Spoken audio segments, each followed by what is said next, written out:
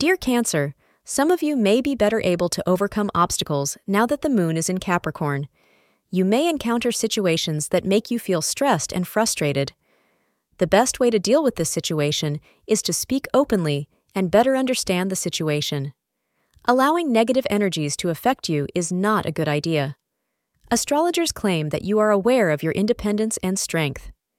Every problem has a solution. All you have to do is stay positive. It will be an excellent time to schedule important tasks between 3 p.m. and 6 p.m. Wear red for good fortune. Your heightened physical charm attracts someone to you, but you don't seem to be able to respond appropriately. You might want to take a few steps back and first figure out what you would want from this new relationship before you dive in head first.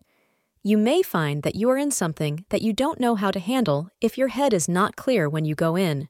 Thank you for being part of today's horoscope forecast. Your feedback is important for us to improve and provide better insights. If you found our show helpful, please consider rating it. For an uninterrupted, ad-free experience, simply click the link in the description.